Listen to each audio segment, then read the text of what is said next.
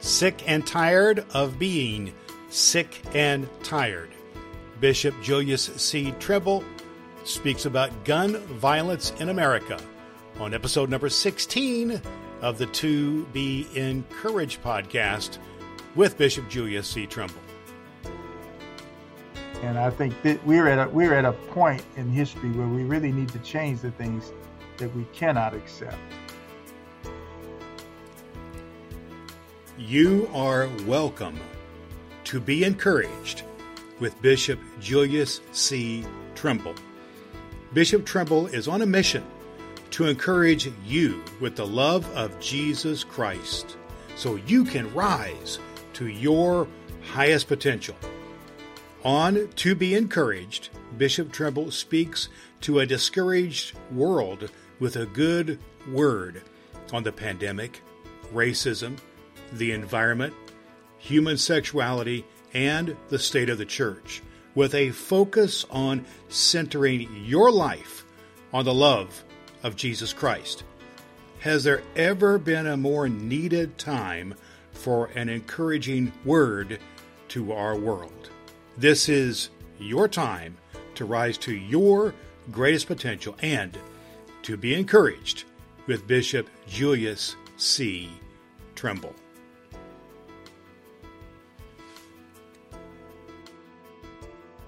This is Reverend Dr. Brad Miller. I'm the co-host of the To Be Encouraged podcast with Bishop Julius C. Trimble. This is the podcast where Bishop Trimble looks to bring an encouraging word into a discouraged world. Today we're talking about a topic that we've had to talk about way too much, Bishop. We're talking about violence, gun violence in particular. And there was a situation in Texas a few days ago, and a couple weeks ago we had a situation in Buffalo, New York. But it is an epidemic that's happening around our country and around the world.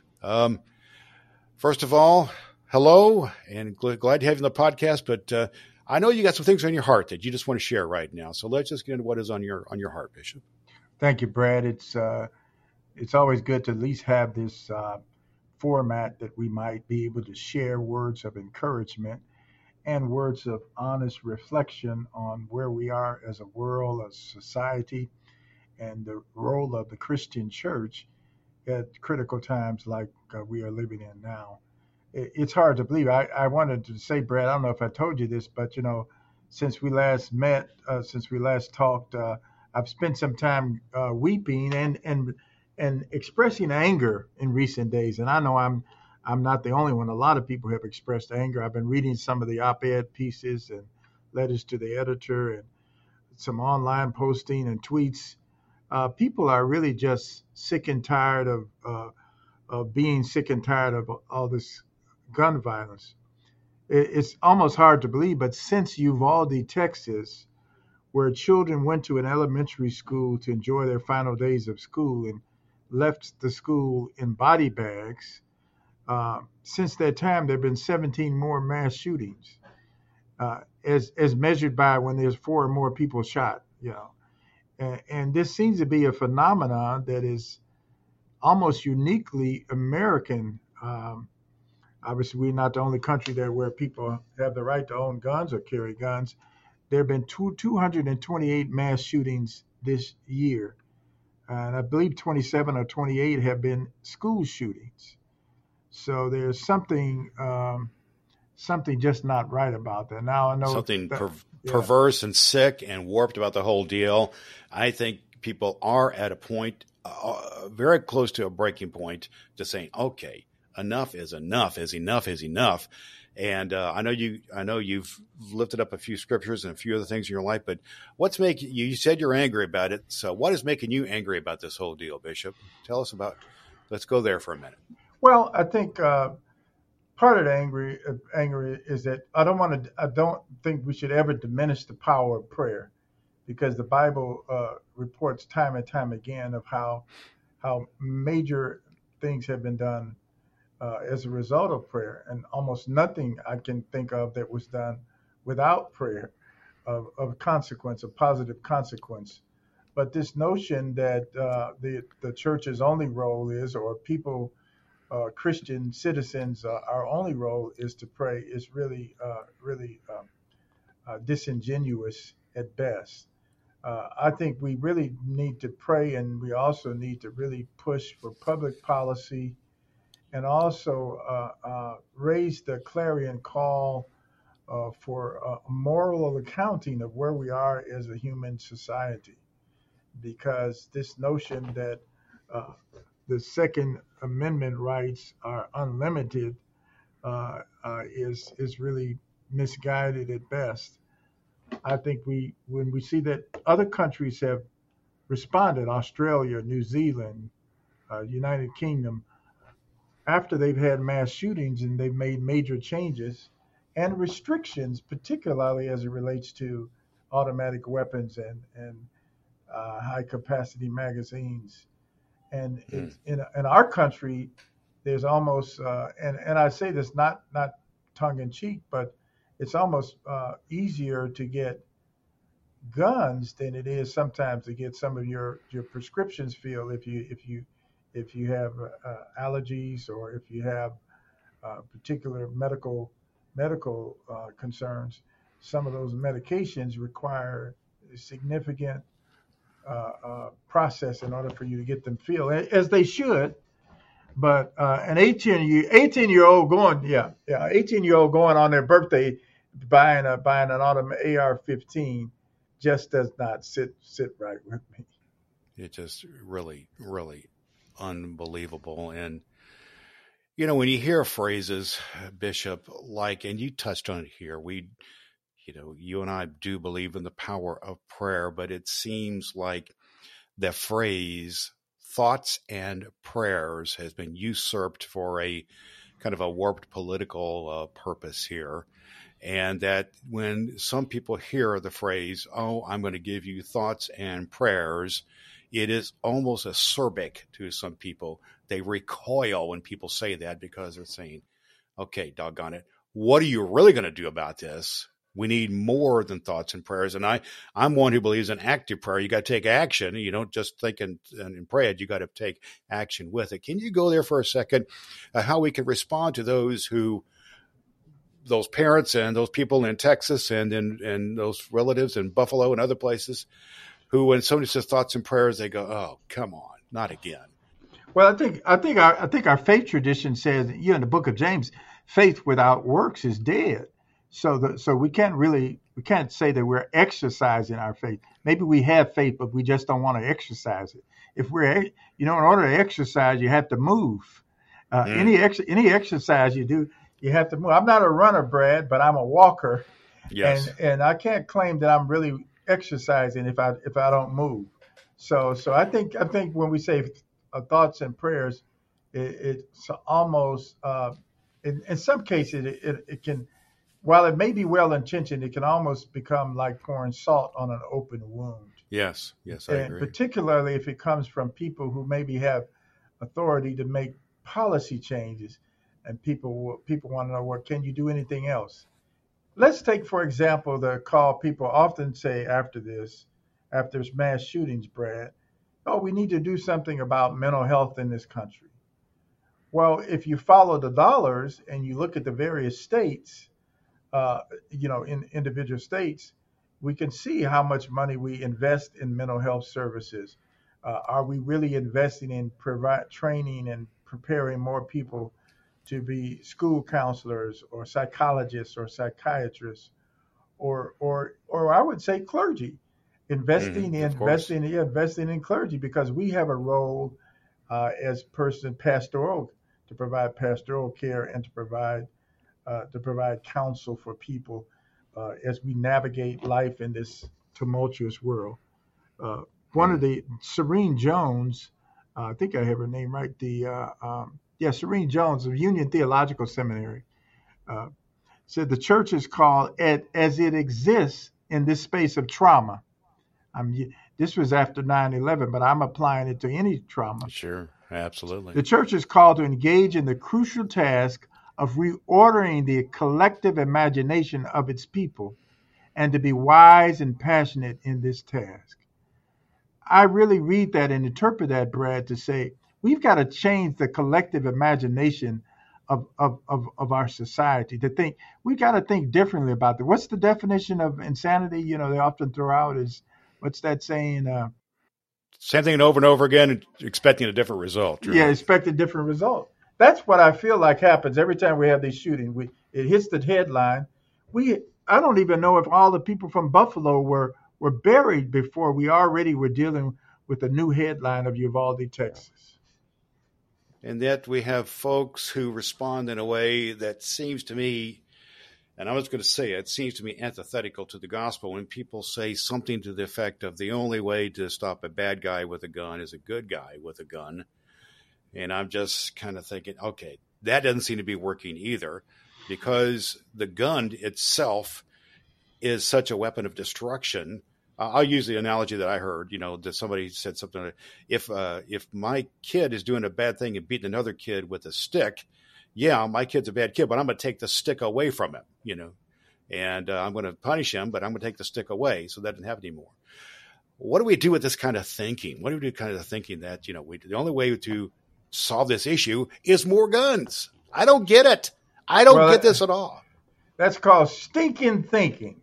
Stinking thinking. Stinking thinking. Yeah. It's bizarre. And my grandfather used to say, you can, thinking people can always find a reason not to do the right thing. And when I hear people, particularly people of power and influence, and sometimes elected officials say that, I can't, are they really serious about that? Do we really want to have like it. Yeah, we don't want our teachers teaching critical race theory, but we want them to pack automatic pistols and get trained to do that. We don't want our teachers, to have the freedom to have support with mental health workers in the school and social workers, and access to nurses and other partnerships in the community. But we think that if we have more guns in the schools, that would make us safer. I don't know. I find it bizarre. Go ahead. If you extrapolate that out, having teachers with guns, I mean, you're just setting things up basically for more disasters, shootouts in the classroom or whatever it would be. Just amazing stuff. Yeah, well, they probably said, I went to school to be an educator. If I wanted to be a police officer, I would have went to police academy. So, wow. Hey, listen, I know police officers have a tough job. And when there's a school shooting, they're responding to something that's already happened. Yes. So that means that, that there's likely, we're talking about mitigating more massive loss of life, but we're not talking about stopping these horrendous crimes and trauma. We have a gun fetish, if you will, in America. And I think we have bowed down too much to the altar of violence and gun ownership, and it's killing us. And it's not just killing us by the loss of life. Think about these children who could have grown up to do so much, could have done so much. It's not only killing our children, Bishop, which amazing, just in and of that statement in themselves, it's killing our children. What is it doing to everybody who is in that scene, teachers, other students, and that whole community and our whole world? It is a trauma that lasts forever. I heard a person interviewed the last couple of days after the school shooting who was a survivor of Columbine, which was something like 23 years ago, and was talking about the impact still on her life and how this brought back things as well. It is an ongoing trauma that we have to deal with. Yes, I mean, Parkland, Sandy Hook, these things are communities have been traumatized, and I think we really have to do much better. I don't know what the opposition is to comprehensive background checks. I don't know. At one point, we had a ban on assault weapons, and that ban expired, and it's not been able to be reinstated. So, what are we willing to give up? Well, is the let's talk about question. that for a second in terms of, I pulled up an article from umcnews.org about grieving and praying after the attack on school, about the Texas shooting in Uvalde, Texas. And it says here that the Council on Bishops president called on laity and clergy to go on the offense to stop mass shootings. What do you think? What do you think that means in practical terms? What does it mean for the church to go on offense to stop mass shootings? I think it means what we've been talking about, Brad. It means reordering the collective imagination of the people in the church and the society. And I think we need to engage in public protests.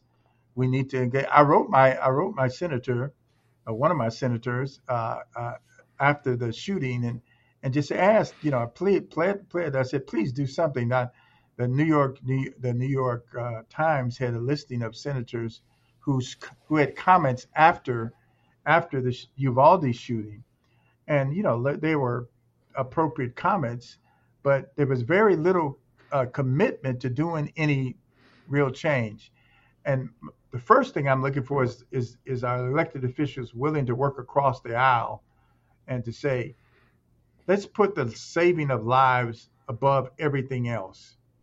So if it's public, you can public it's public information. You can see how much any elected official, Brad, has received from the NRA in campaign contributions.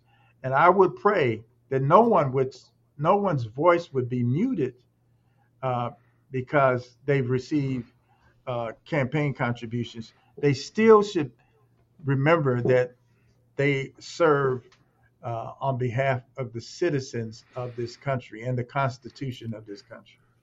And the lives of our children are at stake. I mean, what more do you need? What more do you need? My goodness. There's just an amazing disconnect, it seems, between what some people, how they approach this. And I think part of this being on the offensive, that perhaps it's time, and this is just kind of me just thinking out loud, for the church to organize more, to be in some sort of a more overt in our response as churches and as the church to gun violence and things like that, and help organize, put appropriate political and socioeconomic pressure on various organizations. I mean, that's been done in civil rights and some other areas for justice and so on. Maybe that's time for that. I don't know. What do you think? Should we get more organized in this in the church? I think we are. I think we need to align ourselves with other organizations and ecumenically and interfaith to do what we historically have done. As people of faith have always historically stood up on behalf of those who have been marginalized and those who have also been subject to violence. So if we can organize to celebrate our church anniversaries, we can organize to celebrate all kinds of significant events. Certainly, we can organize on behalf of children. What I appreciate about the Indiana Conference United Methodist Church, Brad, is that a couple of years ago, we initiated Children Matter Most as a missional priority. Yes.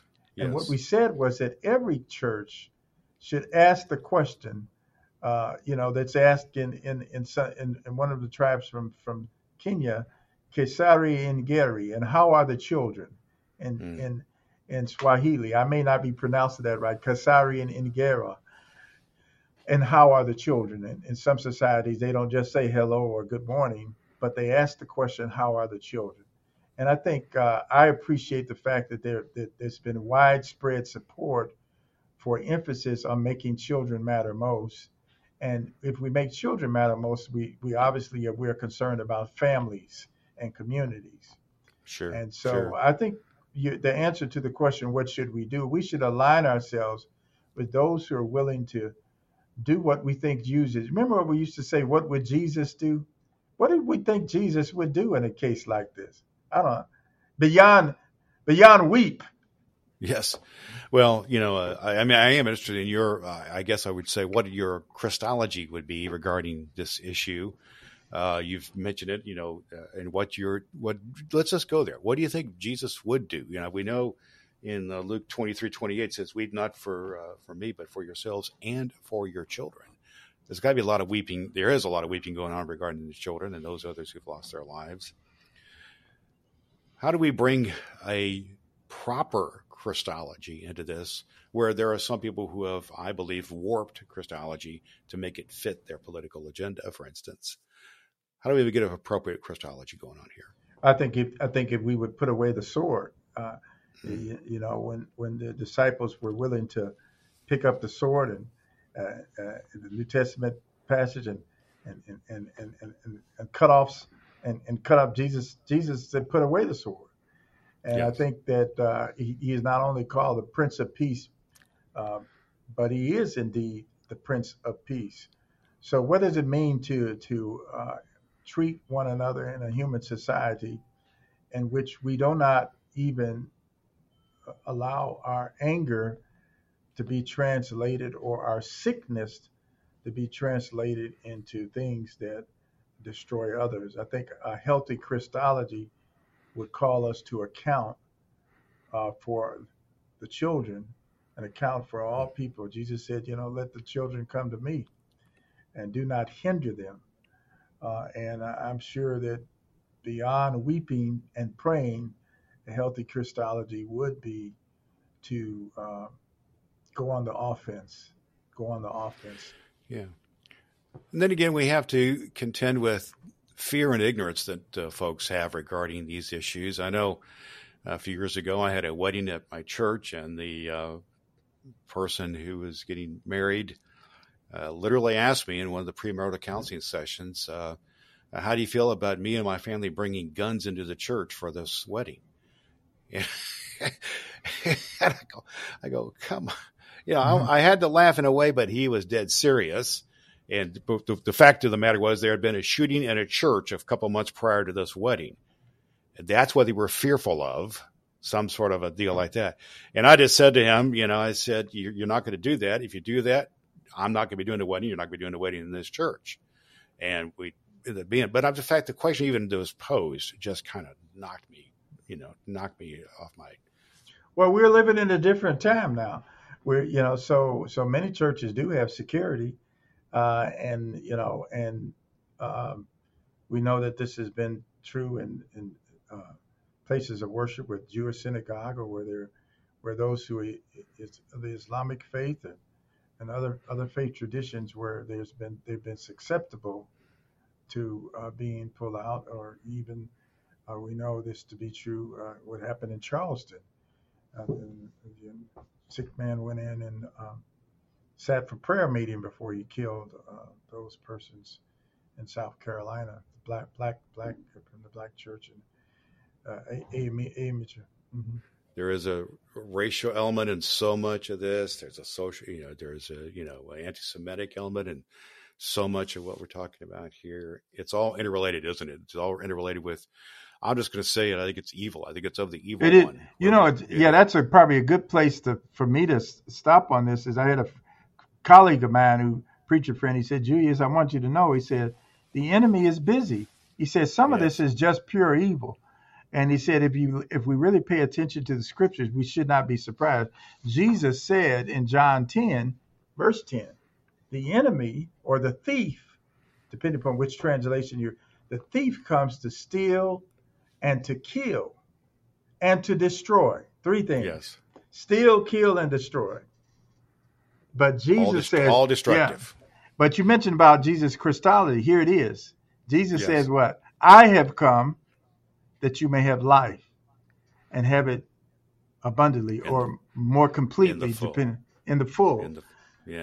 So when we say, well, what would Jesus do? Jesus said, listen, I'm on the side of life and bringing more life.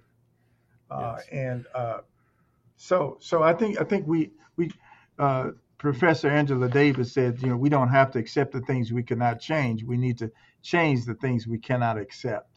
And I think that we're at a point in history where we really need to change the things that we cannot accept. All right. Well, Bishop, given all the heavy conversation we've had here today, You were known, and the whole theme of our podcast is to be encouraged. Even given all of this, are you encouraged at all? And if so, what encouraging word can you share with our listeners? And then perhaps we can have a prayer here about everything, because I really believe the evil one is at work, and and ultimately the evil one is going to have to be met full force by our God. You're The right. You're Holy right, Spirit. Brett. And sometimes even when I'm discouraged, as I was after these shootings or have been, I'm still hopeful. So I really want Okay. people to hear that and to Yes. understand that I have not lost hope. As the late Archbishop Desmond Tutu said, I'm a prisoner of hope. And I think the Word of God is pretty clear about that. That God's plan, Jeremiah 29:11, for I know the plans I have for you, says the Lord, plans for your welfare. I know there's different translations, or for your prosperity, plans for your welfare, not for your harm. So, so this is not of God. I don't know. There's probably some distorted theology would say, God causes everything. Now, I don't agree with that. God didn't cause this, but because God's yeah, God's plans. God says, I have plans for you and not for your harm, to give you a future with hope. The future with Hmm. hope. The very last words in the book of the Bible, the New Testament. The one who testifies of these things says, I am coming soon. Come, Lord Jesus. The grace of the Lord Jesus be with you, all the saints. Amen. One of my Amen. colleagues like to say, we know the end of the story, and God always wins, and life always wins over death. Yes.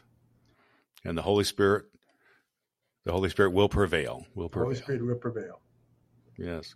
How about praying us out, Bishop, for conclude our time Yeah, here let's together pray. Lord today? God, we give you thanks and praise for those who are listening to this podcast. We know that we've had some weary days and some tough times, but we know that, God, you are a God who does not allow us not ever to have broken hearts, but your heart is big enough to welcome in all of us, even when we have broken hearts. We thank you, O God, for granting us a spirit of hope. Allow us to go on the offense with the gospel of Jesus Christ, the love of Christ for all people. Oh, Lord, we want to advocate on behalf of mental health support for those who are in need of help and hope. But we also want to advocate on behalf of a more sensible reality as it relates to guns and gun violence. Lord, we can no longer accept what has been the status quo of day after day, of week after week, of these senseless activities of gun violence. Give us the will and the wherewithal to bring change in public policy, to bring change in our moral conscience and accountability. We pray all of this, O Lord, as we pray for the children and for the grandparents and for the people who have been harmed all across the globe.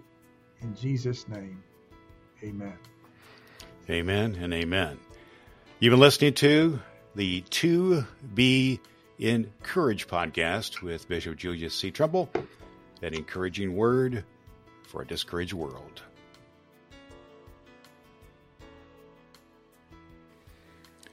Consider yourself encouraged and appreciated for listening to Be Encouraged with Bishop Julius C. Trimble. Now, please share the blessing and encourage others in your life to listen to Be Encouraged. You can do just that by pointing your people to the website tobeencouraged.com. That's TOBENCOURAGED.com. Or connect through Apple Podcast, where you can follow, rate, and review To Be Encouraged with Bishop Julius C. Trimble. When you do that, you're doing your part to bring a good word to a discouraged world. Remember to listen next week to Be Encouraged with Bishop Julius C. Trimble, and never forget, God loves you, and there's nothing you can do about it.